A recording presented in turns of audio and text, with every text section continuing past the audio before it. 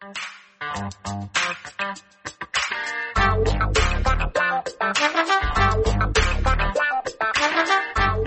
guys, Montel here, and welcome to this edition of Let's Be Blunt with Montel.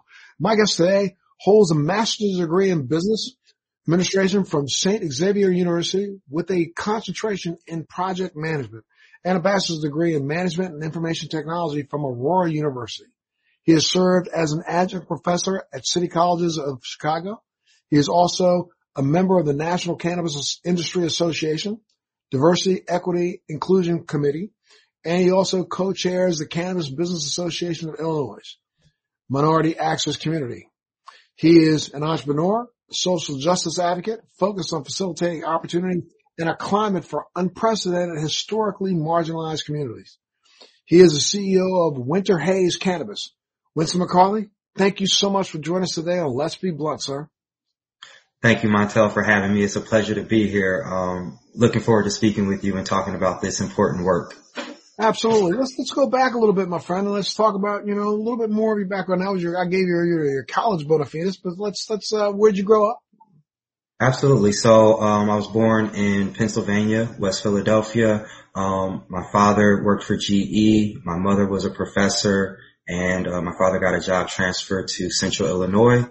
And so I grew up in Central Illinois, and ended up going to, graduating from Chicago or in school in the Chicago area. So, really growing up in Illinois, getting my education and corporate experience in the Chicago area, and now bringing that back to the area that I grew up in and, building community from here.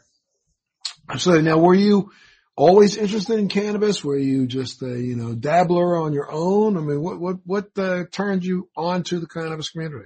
And when did you get started? Yeah, so I got started. I was introduced to cannabis at the age of 15 through just casual use. But at the same time, I had already been working at McDonald's for a year, so I had started to understand how to make money, how the business world kind of works. And the individuals I was hanging out with at the time, they were much older than me, so they were pushing a older mindset onto me. It was a little bit more than just smoking cannabis. It was conversation around why is this not legal and what would it take for it to become legal. So I was going through a period where I was being introduced to cannabis at the same time I was being introduced to the workforce. And all along I'm still in the classroom. So, it was just an interesting dynamic as those three, work streams were kind of developing within. And I mean, so you're going to college. Were you really put yourself back in that college mindset? Were you thinking back then that, I may take my interest in cannabis and turn this into a business, or were you thinking about an entirely different field? I was thinking about a completely different field. I grew up in Central Illinois playing soccer, and that took a lot of time. It took a lot of time away from social activities, always traveling. And so by the time I got to a point of going to college, I was looking to gain that freedom back, and I had a passion for music. I played the piano before. I played the drums. So I actually went to Hampton University, as a music engineering technology major and was on their drum line, for my freshman year. I never let go of cannabis. I never let go of my entrepreneurial mindset, and that started to get me in trouble. So I actually got kicked out of Hampton after my freshman year, had to go to Winston-Salem State in North Carolina for a semester just to get my GPA up. And that's when I made the transfer back to Illinois in the Chicago area. And that's how I ended up at Aurora University. You weren't kicked out for cannabis. I was kicked. They knew about my involvement with cannabis, but I was kicked out for fighting and, other behavioral related incidents. Were you dabbling in a little entrepreneurial cannabis business? Absolutely. So you got you cut your teeth on, or, laid your track record down by doing some, let's say black market sales. Yes, absolutely. I was taking risks that I should have never taken. Especially someone who's going to college. So, it was a little bit more than just, being in Virginia and dabbling in cannabis. I was, moving things from Chicago to Virginia. And so, those risks, luckily I didn't get caught up in a way that would prevent me from pursuing other opportunities, but I got in enough trouble to understand that I needed to shift my focus at least to take school a little more serious. Gotcha. And I mean, they clearly you have a professional family, so they must have known a little bit about this, right? Absolutely. If I go back to high school, I mean, my mother used to occasionally take me to get drug tested. There was a period in time where she tried to enroll me in, a facility where, a residential facility for, drug abuse or just for cannabis use. Even though it was just cannabis, we grew up being told that cannabis is a gateway drug and that it can lead to other things. So I think the fear was, everyone knows he's using cannabis.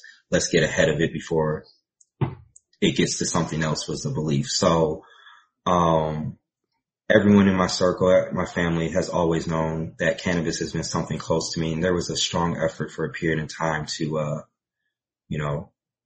essentially remove cannabis from my life. But I guess now everybody looks back at those times and recognizes that, when you've seen what years were you talking about here? Around the time? 99 to 2003 is when I was in high school. And then 2003 to 2007, is when I was in college. And back then, that's when most of, I remember I started my advocacy back in 2001. And, I think conversations were starting to become more robust about legalization, especially from a medical standpoint. As a matter of fact, back in 2006, 7, 8, there was state after state after state coming on. About 9 states had already approved medical cannabis. So what was the attitude of those people who were the naysayers on your behalf? That didn't matter to them, what was going on in other states or what was transpiring around the country. I think for them it was, I have the ability to pursue a career in the legal environment if I wanted to. I have the ability to do something in business. I had a very sound understanding of information technology. So it was more, you have all these opportunities and you can put yourself in a position where you can excel at a rate that many people can't. So you shouldn't even be considering or associating with cannabis. Whereas, who I am as a person, I've always been someone that kind of shakes things up. So I always challenge the status quo. Getting into corporate America, it was always, you can't have hair. You have to have a low haircut. Well, I challenged that and that's when I started growing my hair. So it's just, I always believe that there are certain things that are being taken into consideration that don't truly define someone's ability to perform.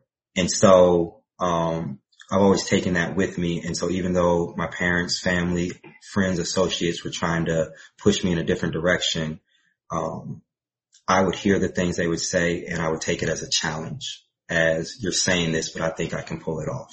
And so I fought them tooth and nail in it. And, to be honest with you, a lot of my family hasn't found out anything, that I've accomplished in the cannabis industry until the past few months, simply because I didn't want that pushback. Well, okay, so you go ahead and you go to school, you're keeping it quiet. Were you still dabbling a little bit in some sales and entrepreneurship then in college? Until 2017, yes. Until 2017. And then you graduated, and then you decided to jump in with both feet. Is that right? Yes. Well, I graduated, I finished at Aurora University in 2007, but I was already interning at Sidley Austin in corporate America in 2006. So Sidley Austin is a law firm that President Barack Obama and Michelle Obama met at.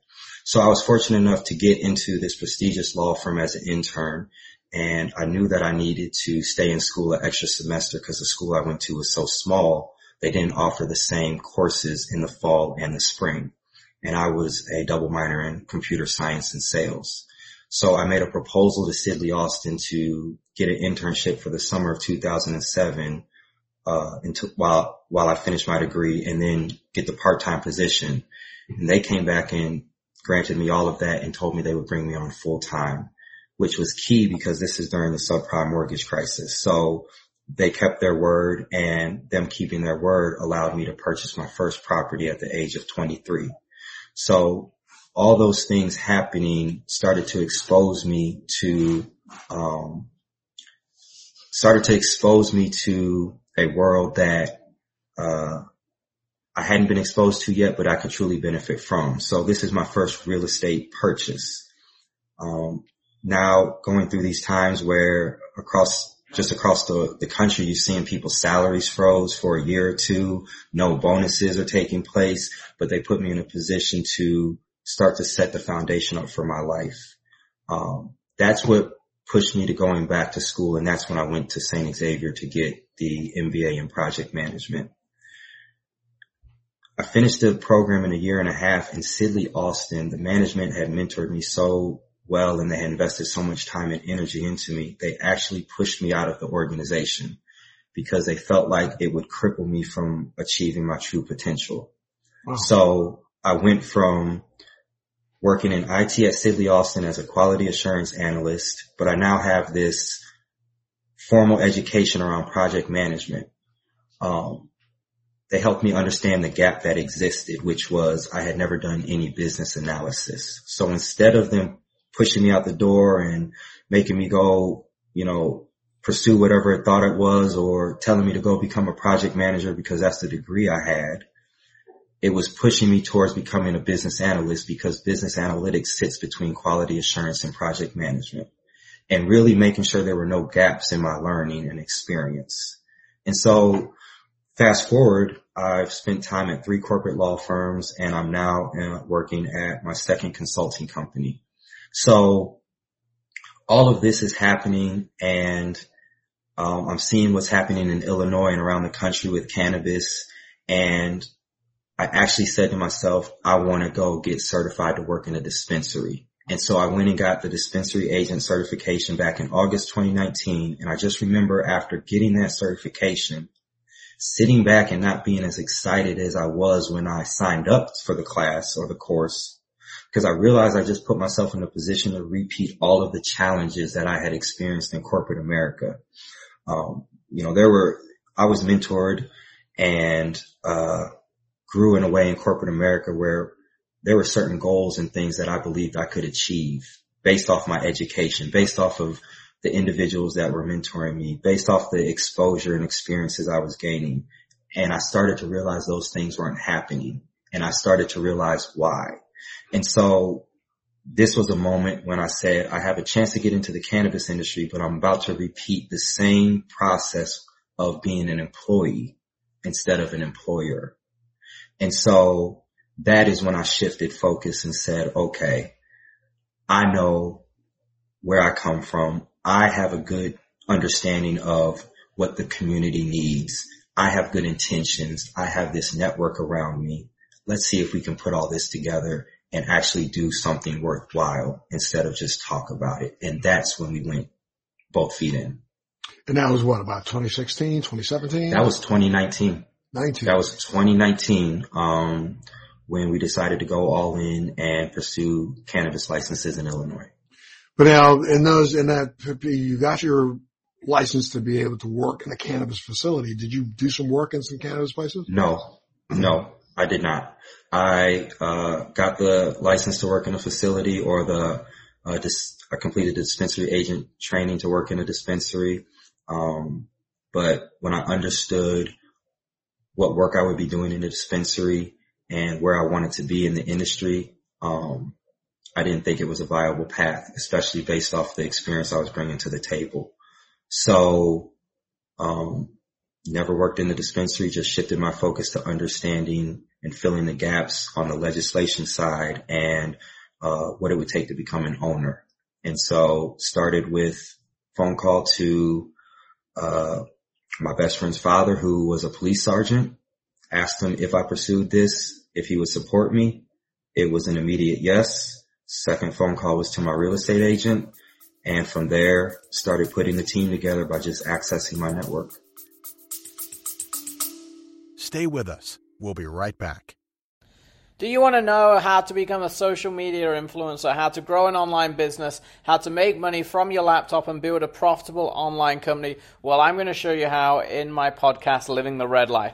I built $1 million company at the age of 25, a $10 million company at the age of 30, and now I'm the A-list celebrity marketer that speaks around the world on how to transform businesses and make them profitable using Facebook ads, marketing, social media. My name's Rudy Moore, and I'm super pumped to bring you my podcast, Living the Red Life. I know this is going to become your new favorite podcast, and I'm going to show you how to grow a profitable online company step by step every single week. And then you put a team together that applied for several licenses. What kind of licenses did you apply for? Yes. So through the research and as putting the team together, actually applied for an incubator. We actually were rejected, told we couldn't get into the incubator. But when the rejection came through, it also said that we should continue with applying for the state, applying with the state. And I found that odd because if we weren't good enough to get into the incubator with a cultivator, how could we convince the state? So I just tried to read between the lines, and I just felt like, we were being pushed in a way that we needed to consider. I was working with a consultant at the time and came to the realization that even though I had put a team together based off of my network, we did not have the legal experience that was necessary to show the state how we would remain in compliance if granted a license. We also did not have capital that we felt was significant to really show that we would be serious. So we had to understand what we had and how it would apply, and then understand our shortcomings. There was a period of time when I contacted a consultant and told them that I would actually wait another year or two. But they were so intrigued with the team we had put together, and they were working with another team that they felt the same way about, and they had certain shortcomings that we were able to fill. They actually told us that they would make an introduction, but would not broker the relationship. And that's how I met my business partner. Essentially, I felt like I met an individual that was very comparable to who I am as an individual. And I felt like I met someone that I had never met in my life before in terms of being just as smart, as ambitious, willing, just as risk averse. There was just a lot of similarities. So at this point, the application had came out. Application for the licenses we were applying for, Craft Grow, Infuser, and Transporter, came out in January 2020. And we did not finalize our partnership until the last week of January. So we actually cut 3-4 weeks out of our application time just to make sure that this was a business marriage we were both comfortable with. I mean, we met in person, first time ever. We had everything from our credit reports, lease agreements, college transcripts, arrest records. We opened up to one another in a way that I have never opened up to anyone. In certain aspects, I feel like he knows me better than some of my family members, and vice versa. And so, again, did your partner have experience in the business before you? Yes. And so basically, our business partnership allowed us to increase involvement at the national level through the National Cannabis Industry Association. We're both involved in the National Cannabis Industry Association.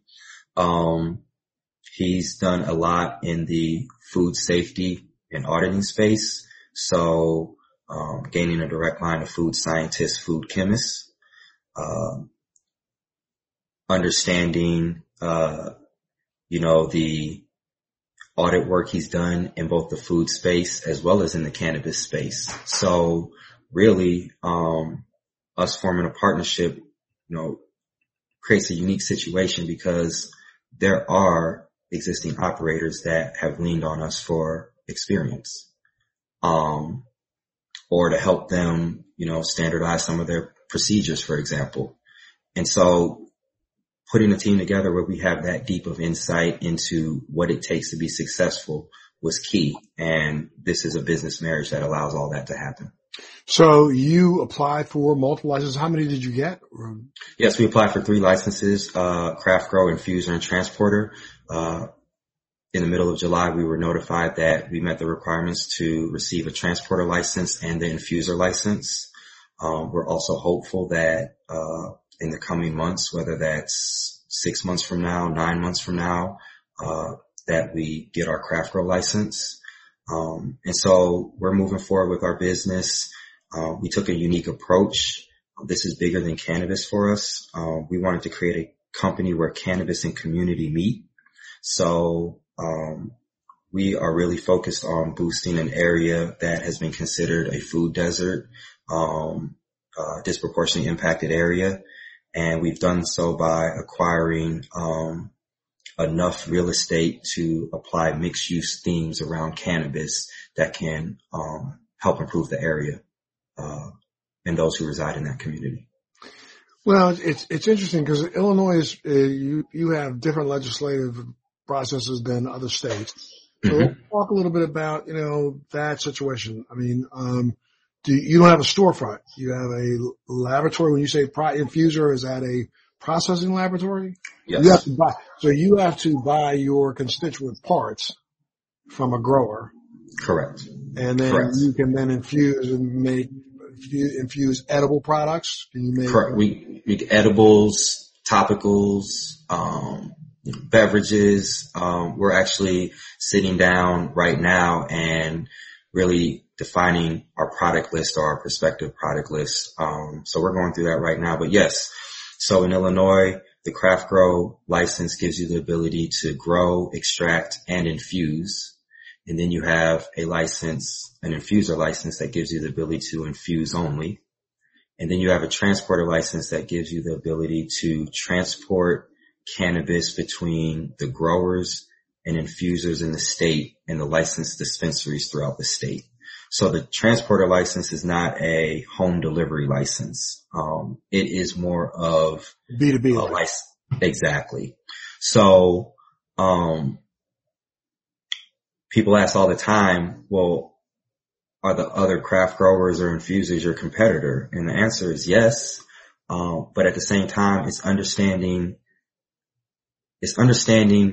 what you have to offer, what they have to offer, and if you can do a dance in a way that you can be strategic partners, knowing that you're going to compete in certain aspects. So, as someone that has an infuser license right now and a transporter license, as you stated, we cannot think about going into business without making a strategic partnership with a cultivator or craft grower in the state.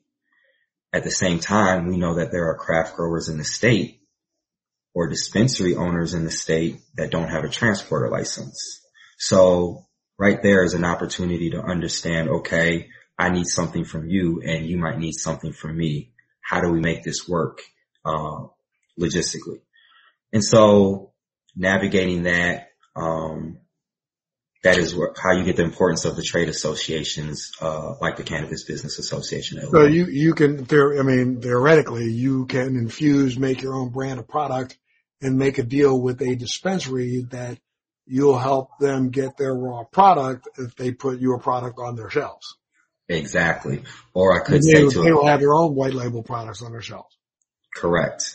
Or I could say to a craft grower that has a craft grow license but doesn't have a transporter license, I can help transport for you and get your products to the various dispensaries or parts of the state that you are targeting. To the processors, to the dispensary. To the processors or to the dispensaries. Got it. Yep. Got it. And are you up and running now, or you're still forming, you haven't opened doors yet, you're already making sales? No, we're not up and running at the moment. So we just got notified on July 15th, of our licenses. So, maybe just over 2 weeks ago. However, we had already secured our real estate. So we have over 250,000 square feet of real estate that we've already secured.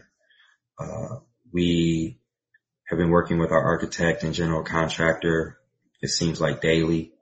So we're just, we have to set up the back office. So there's a lot of things that now that we know we have the licenses that we're just finalizing. But we're starting our build out, later this month. It just bodes as a question. I mean, is your partner African American also? Yes. So, I mean, how difficult was that for you in the state of Illinois, or was that not that difficult? I mean, as a lot of states have talked about, equity in the, licensing. Is there equity in licensing in Illinois? It's a great question. So I think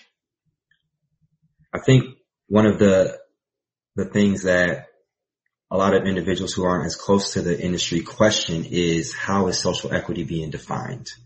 And so I think if you talk to someone who is not as involved in the legal industry or the legalization of this industry, they would probably come up with a different definition of social equity than how it's being defined across the country in various states. To answer your question, is social equity taking form in the industry? Yes. Is there room for improvement? There is great room for improvement. And I think the challenges around that are, number one, making sure that people understand the process ahead of time. I talked to a lot of people when I was getting ready to apply, saying, hey, we're about to do this. And they would say something like, yeah, we're going to apply for those licenses when they come out. It doesn't work like that. Once the licenses are out, they're out. You know what I mean?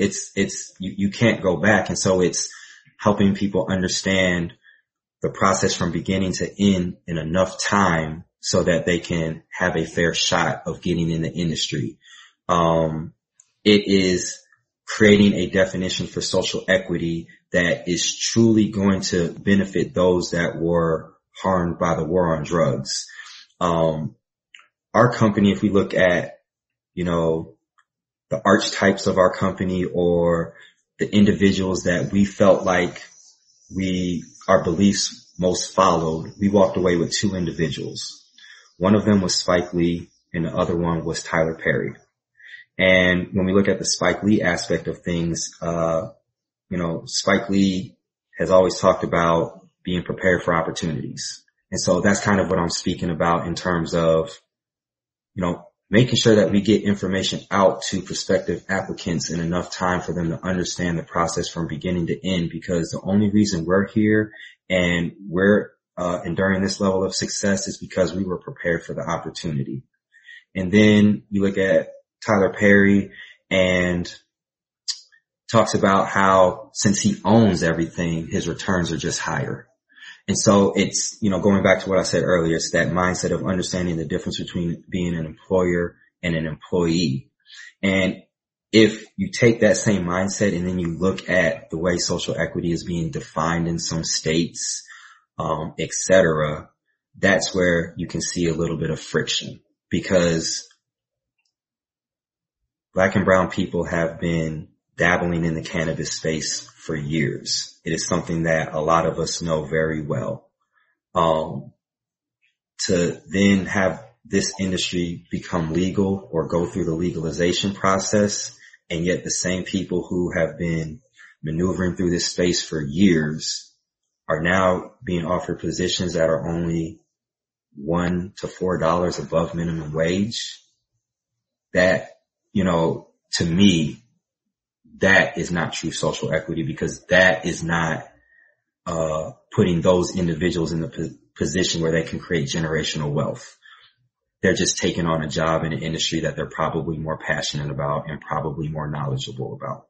But is it really going to help change their lives and the lives of those that they care most about if they're just above minimum wage and they're working in an industry where still, let's say 25% still don't have any health benefits, or where you have about 40% of people who don't even have any retirement benefits?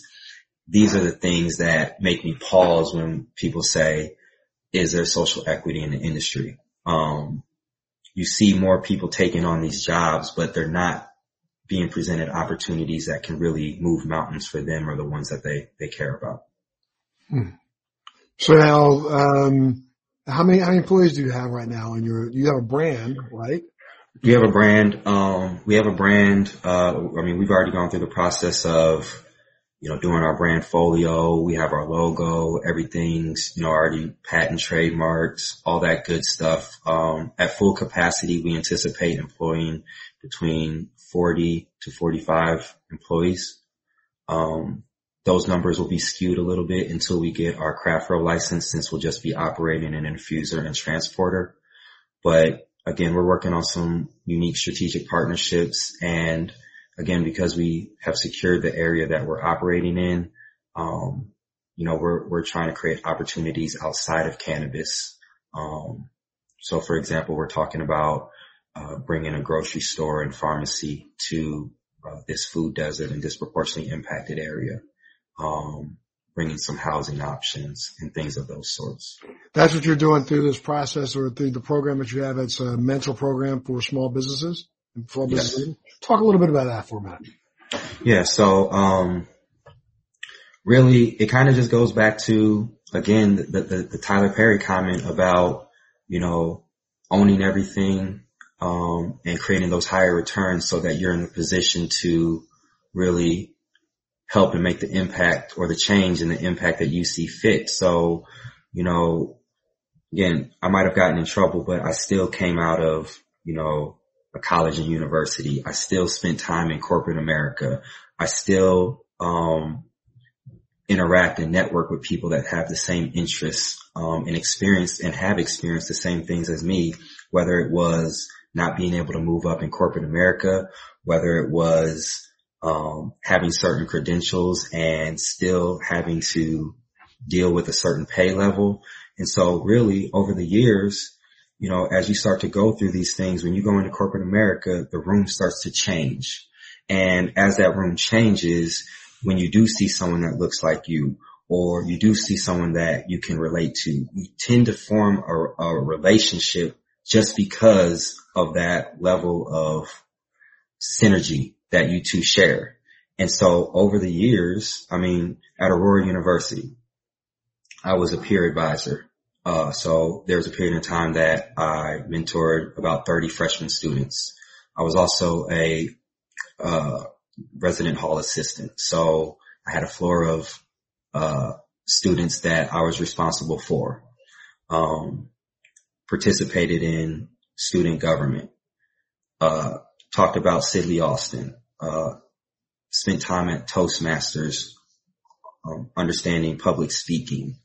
So going through all these different venues, I like to read, putting myself around individuals that like to read. You start to hear about other ideas and the desires of others and the ways that other people believe they can change the world or positively impact the world.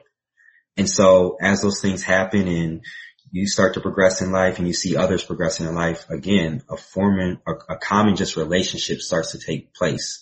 And so I sit back and I look at, man, this cannabis opportunity came to us. And even though there was a year delay, we understood the advantages we had of being outside of Chicago and how that positioned us financially, how that positioned us from ability to work with government, less red tape. And so as we saw these opportunities mature, we understood that we had an opportunity much bigger than cannabis. So again, we were just tapping our network and reaching out to people we've already had relationships with, we already communicated with. We just shifted the conversation to be more serious because now we have something to offer. Now we've, positioned ourselves in a way where we can unite and create strategic partnerships. So an example would be, there's a young lady in my network that, has been doing a lot in Illinois' education space. And she would like to have almost like a Black literature, cafe. And so these are some of the ideas and things that we have helped her with to get started.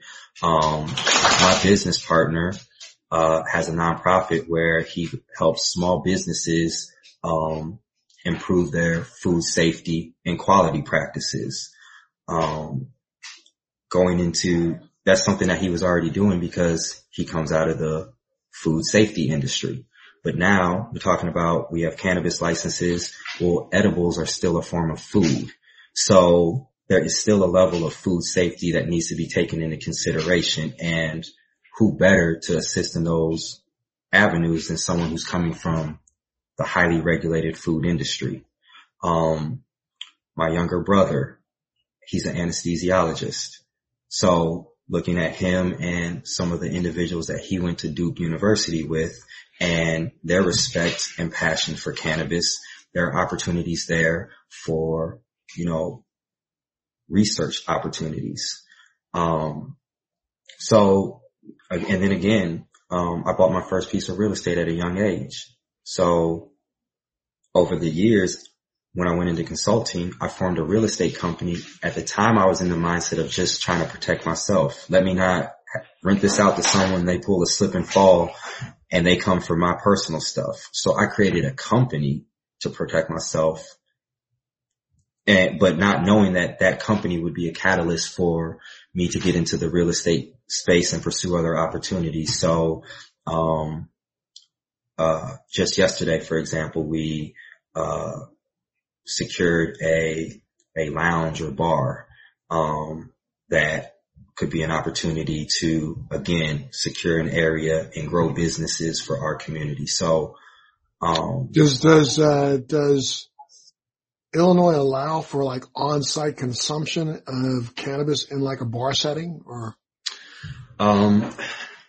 That's a great question. So a couple of weeks ago, there was the first consumption lounge, I believe, that opened in Southern Illinois, but I believe people have to bring their own cannabis, and then I'm not certain on the insurance aspects and how they're getting around that, because I would believe that there's a lot of risk around people coming to your facility, using cannabis, and then leaving at a certain time. But I know the first one was opened in Southern Illinois about 3-4 weeks ago. Gotcha. Is that part of the, I don't know a lot about the Illinois law, so, you'd have to help me with this, because in California and several other places around the country, New York is going to have fully operational consumption facilities where you can go in and consume cannabis on location. It's part of the license. Is that part of what's going on in Illinois too? There's no consumption licenses in Illinois right now, and that's why I'm a little intrigued on exactly what they're doing at this location in Southern Illinois, like how they pulled it off. But the area that we chose to operate out of for our infuser, our transporter, and craft grow in the future, that area has already been zoned for consumption lounges. So I know it's something that is coming in Illinois. When officially, I'm not for certain. There are no consumption licenses that someone can apply for. So I'm just I don't know if it was just through work with the local municipality or what that is, but I see that coming in the future. Yes. I think delivery will come in the future in Illinois as well. But I see that happening. Is there currently delivery at all in Illinois? There's no delivery.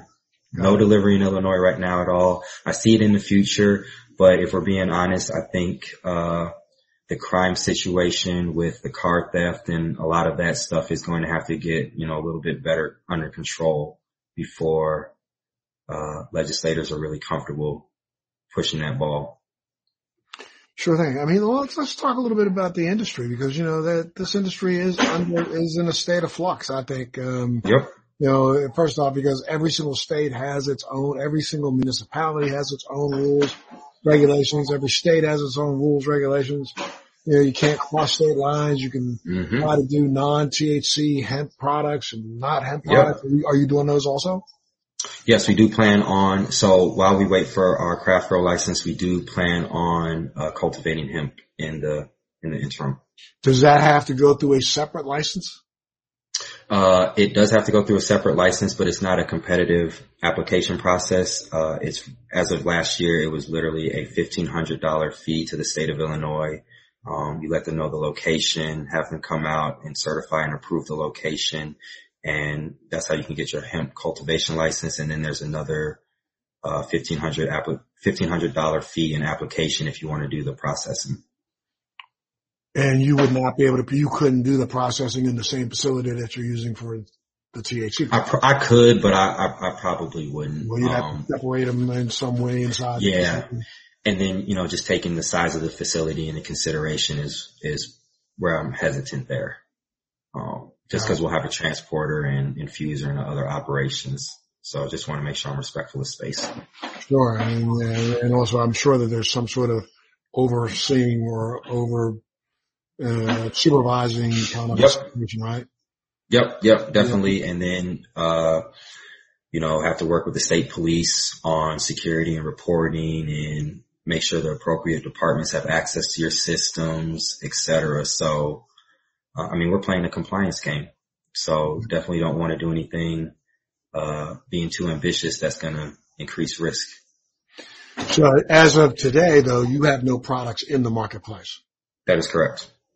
And when do you think you're going to be ready to launch your particular product out? Well, we're actually, trying to see if we can, get a product or two, on the market before the end of the year. So we're having those conversations right now. Part of those conversations is understanding, how soon we can have certain aspects of our facility ready. So we're targeting to have something, if possible, out this year, just for, if nothing else, individuals to sample. But, we're looking at a 12 to 16 month build out if we're just looking at building from beginning to end. Now, what we're also working though is understanding how to phase out that 12 to 16 month build out, because we can phase it out in a way where maybe we can start creating products sooner rather than later. Have you, are you considering doing any white labeling? I'm asking that as a personal because I have products that are out and available around the world that are going to be available around the world and have already had hemp products in the marketplace, CBD products in the marketplace, also THC infused products in the marketplace. But every single state again is individual. So, if I was going to sell a product in Illinois, I have to find a processor and someone who has a cultivation license to be able to get my raw product in to be able to, are you white labeling? Yes, that is something that we've, already been in conversations with groups about. The building that we selected, one of the reasons we selected that building is because it would put us in a position where we could essentially, lease out a floor of our building to, let's say, an entity that's not in the state of Illinois that wants to get into the market, and allow them to essentially come in under our license and, we just manage that for them. So those are opportunities that, we're open to. And, we already have, one group that, hopefully this week we'll get that contract solidified. So yeah, we do. And that's part of the reason we secure so much real estate is for opportunities like that and to make, people as comfortable as possible. That's interesting. Well, let's have an offline conversation about that. Above the podcast. That's one of the things that I'm looking to make sure that I can get my brand out across the country, and I'm going to need facilities like yours to do so. Absolutely. We can definitely talk about that. Sure. So what do you think? Let's look at this as an industry. I've been, I'm on a campaign, or I'd say a tirade more so, to convince this industry that, as we broaden our messages from a B2B standpoint, we've really missed the boat as an industry in broadening our messages from a B2C standpoint, meaning business to the consumer. It's all great having as big a business as you want, but if the consumer is not convinced to buy your product, you're wasting time. What are you doing in that educational space to help the consumers better understand that cannabis is a viable option for them and their family? Yeah. Education is huge for us. Again, going back to opportunities and being prepared, we feel like we're building a kingdom, and the key to that kingdom is education. So, this is something that was very important to both my business partner and I when we were building our team, because understanding the space that we're going in, we understand that people like to hold on to information, and we didn't want to create a team that, we were going to have our head cultivator and he didn't want to share information with our cultivation manager or et cetera. We wanted to remove all of that. So we went out to find not only the most experienced individuals, that we believe we related the best to, but also individuals who were passionate about education because we understood the many ways that the industry is essentially dropping the ball. So, right now, in Illinois through the Cannabis Business Association of Illinois, and just the networking opportunities there, we're working with a group of individuals to expand the, cultivation curriculum to community colleges, 2-year and 4-year colleges across the state. This is essentially starting to create your pipeline of future growers, and dispensary agents, transporters, etc. So we're doing that work, working directly with key individuals in the state.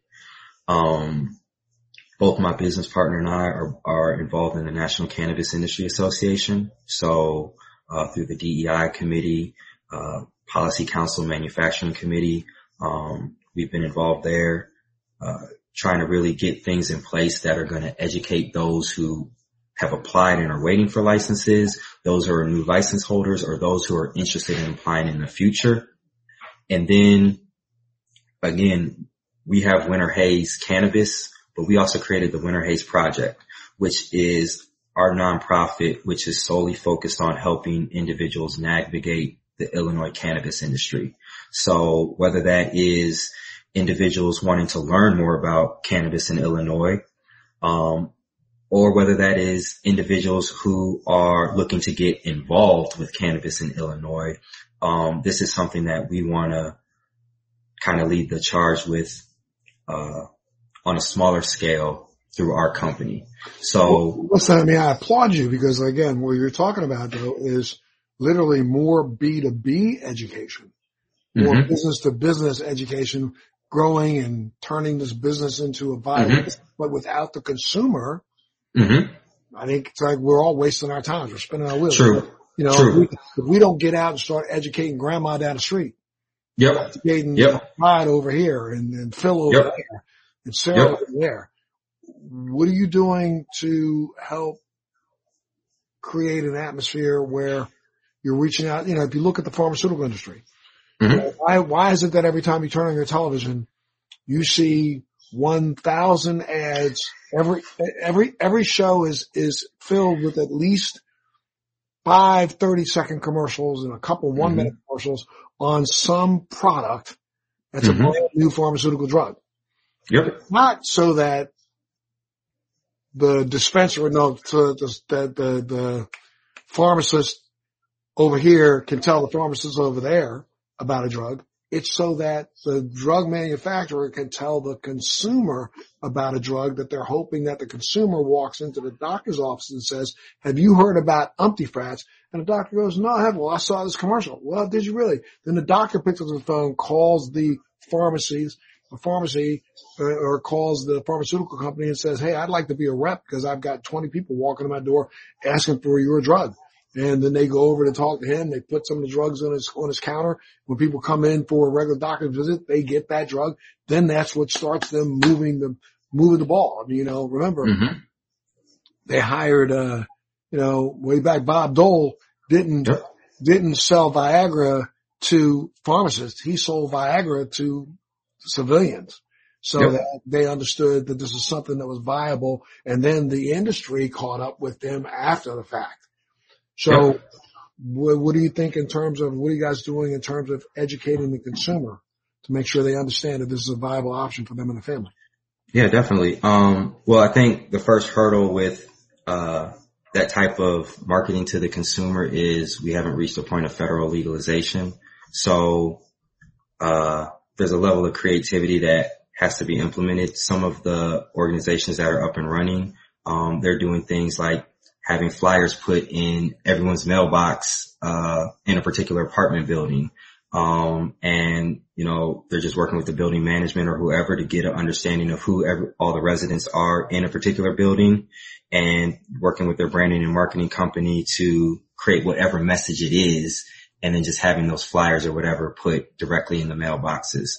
We're not operational yet, so we're not there yet. So we're still going through that development phase. But I think through social media, and then again, our involvement with these various organizations, whether it's the NCIA or the CBAI, these are networking events that are being created and thought of that are then becoming more community focused. So we're in conversations right now about, hosting possible events in our area for spring of next year where the surrounding community that we're operating in can come and interact and network with these companies, their liaisons, et cetera, firsthand, because there are certain things we can't do. We can't go out and buy a TV ad right now.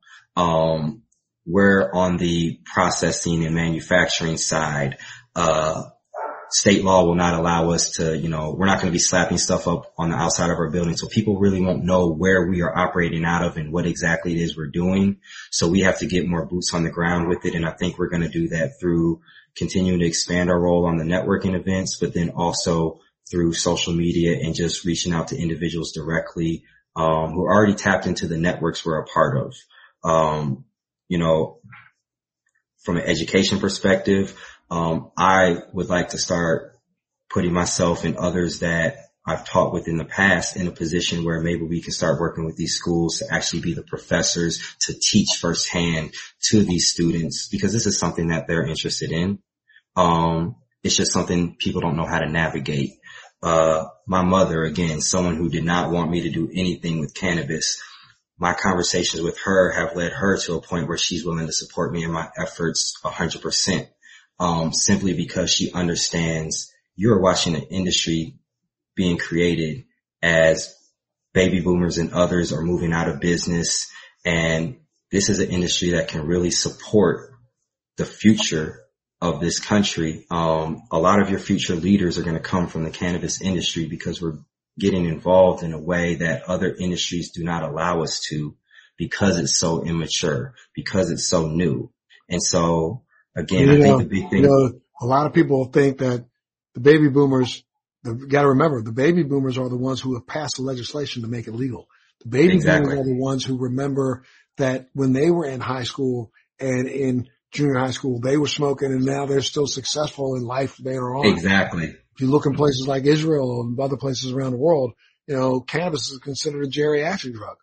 You completely throw out an entire population, one of the biggest populations or demographics in America, if you don't focus on selling to those people who are taking, an inordinate amount of medication that they wouldn't have to take if they were taking cannabis instead.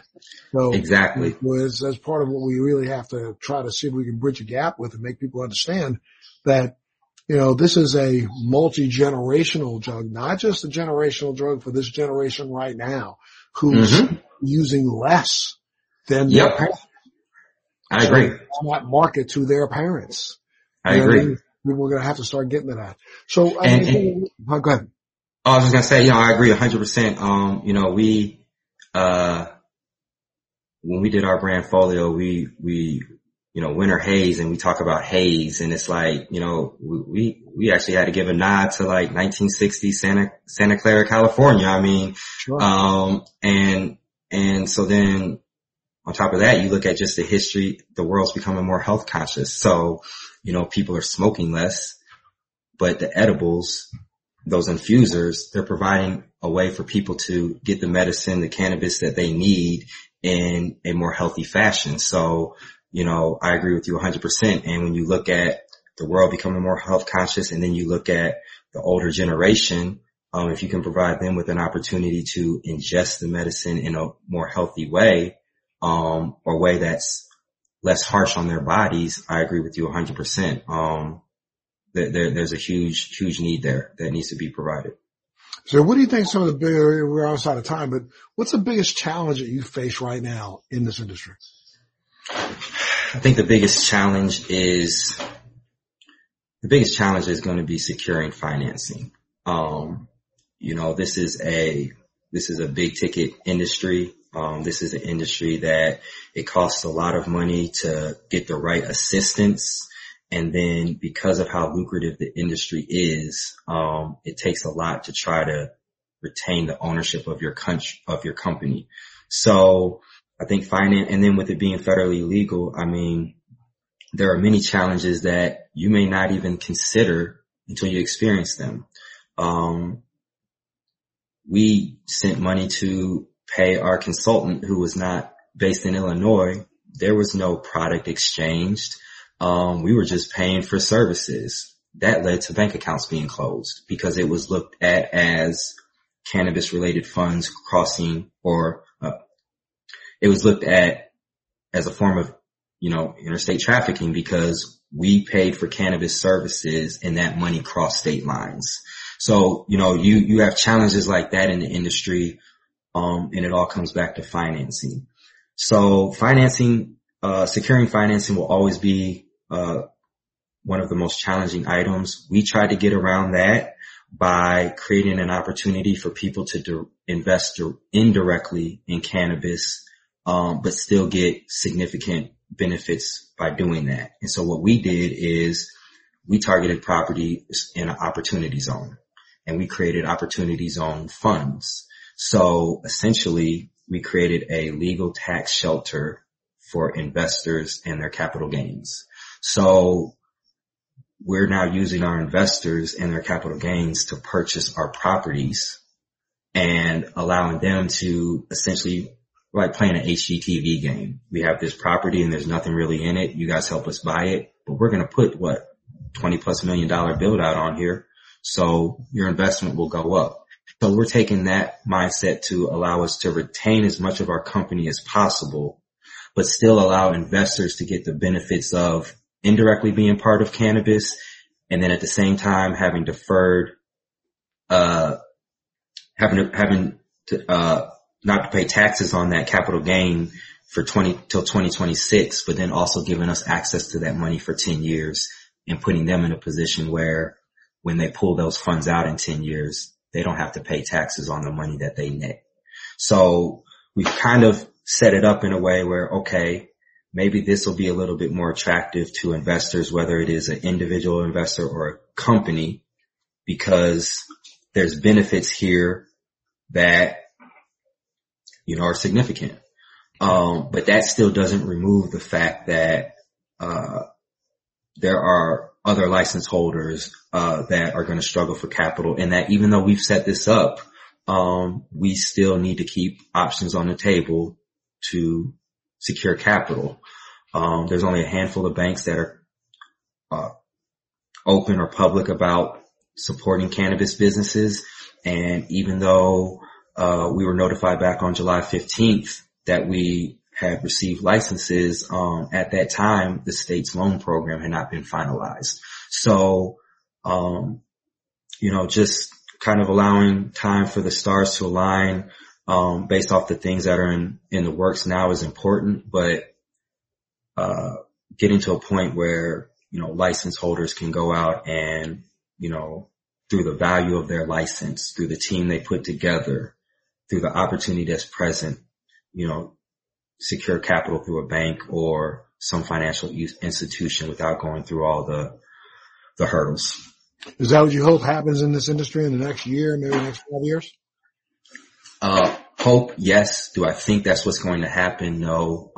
I don't see, me personally, I don't see federal legalization taking place, for a few more years. Part of that is just me understanding the political landscape, and understanding the many moving parts. And I'm becoming more familiar with that through my involvement in the NCIA and the CBAI. This was my first year with both of those organizations and the committee. And so I learned a lot.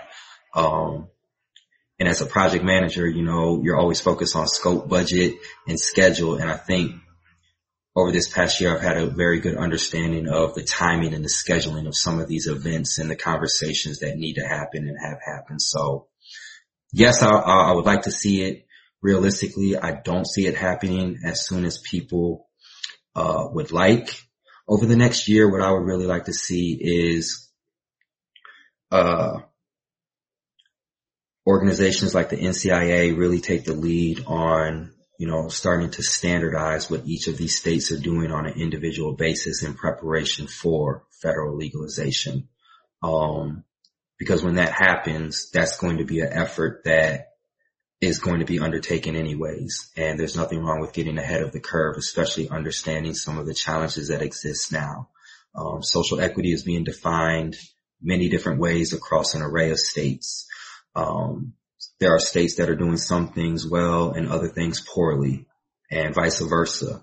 And so really, through a collaborative effort, starting to understand what should be pulled from various states and start to kind of standardize that process, I think is going to be key. Because there's so much information floating around, and it just depends on what state you're talking about. So I think that would be key over the next year. And I think that will also start to lead to more social equity applicants receiving licenses, just because the process will be more streamlined. If people want to get more information about what you're doing, Winston, is there a website or someplace they can go to get it? They can send me an email, wmccauley, MCCAULEY at winterhazellc.com. And any emails I receive, I'll be sure to respond to as soon as possible. I'm also on LinkedIn. Again, first name is Winston, last name is McCauley, MCCAULEY. I'm on LinkedIn, and it probably shows me as a senior project manager. So always willing to connect with individuals on LinkedIn. Absolutely. Well, look, my friend, I can't thank you enough for being a part of Let's Be Blunt with Montel today, and offer you an opportunity if you have got a home here. So whatever you want to come back and chop it up a little bit about what's going on in the industry, please feel free to do so. And then, let's remind ourselves, remember to connect offline.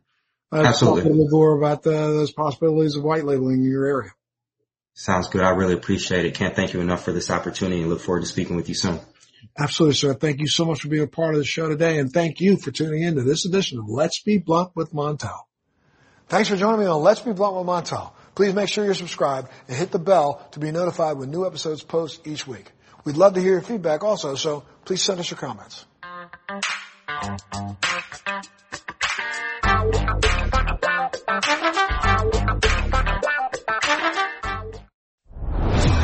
Are you dealing with best life burnout, constantly striving for more, and quite frankly, over it? Maybe you just want more joy, peace, and laughter in your life now. Well, then let's go. Welcome to your new favorite podcast, Hot Happy Mess, hosted by me, your girl, Zuri Hall. We are celebrating our magic in the middle of life's messes.